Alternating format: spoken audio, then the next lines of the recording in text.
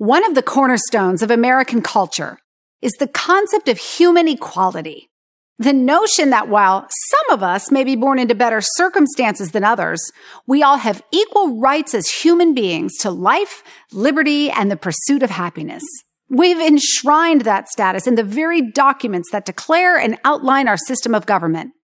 But as equal as we may be in the eyes of the law, it would be a mistake to assume or assert that we're all the same. We all have things that come more easily for us than they do for other people, even the very first time we try them.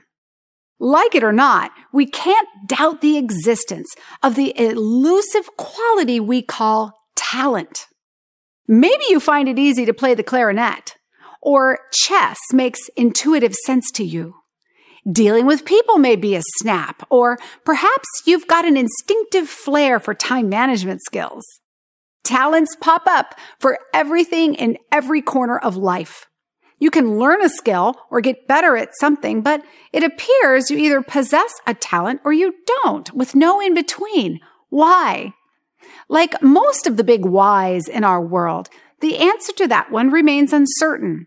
There may be a genetic component to it. Many people have a talent for rolling their tongues, for example, while others lacking a certain gene can't roll their tongues at all, no matter how hard they try. Recently, the New York Times reported that all else being equal, those with innate talents, especially in terms of intelligence, tend to do better in life than their less talented colleagues. That makes sense, but so do the studies that suggest that in the long run, hard work and constant practice can overcome a lack of natural talent, which often can take people farther and higher than talent alone.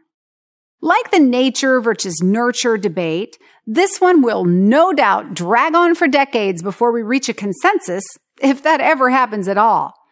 It probably won't, because let's be blunt here.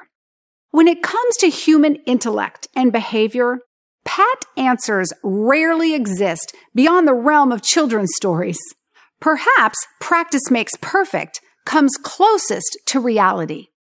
Research by psychologist Anders Ericsson, popularized by writer Malcolm Gladwell, estimates it takes about 10,000 hours of practice to become an expert at anything.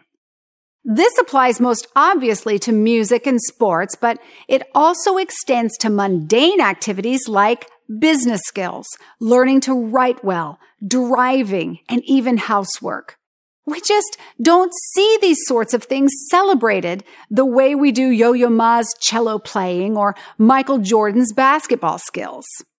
For every Mozart who excelled as a child prodigy, we have an Albert Einstein who did only reasonably well at math in school. The popular misconception that he failed is a myth, but later built himself into the world's top physicist. Better yet, consider Tiger Woods, who started playing golf at the age of 18 months before going on to become a superstar in the sport starting at age 18. Does Woods have talent? Indubitably. Did almost 2 decades of constant practice hone his talent to a keen edge? Absolutely. If talent trumped hard work, then would the most famous basketball player in history have started out on his junior varsity high school team? Well, he did. Michael Jordan's coach didn't even think he deserved to be in his school's top 10 players. Jordan undeniably has talent, but combining it with hard work and pushing himself well beyond the required workouts got him into the Hall of Fame, not just talent. So when it comes to success, I believe 3 qualities, hard work, persistence, and desire, hold greater value than sheer talent. Just about anyone of normal intelligence can learn to accomplish any human activity or behavior competently if that person practices enough day in and day out. Sometimes talent can actually hinder accomplishment. If you tell someone over and over they have a talent for something, they may just decide they don't have to work hard to succeed. Needless to say, we don't hear much about those people, do we? You can make it without innate talent if you work hard, no doubt about it. Conversely, you're less likely to succeed by depending on talent alone.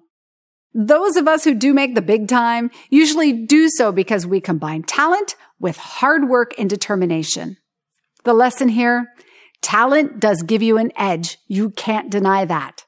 But hard work beats talent when talent doesn't work hard.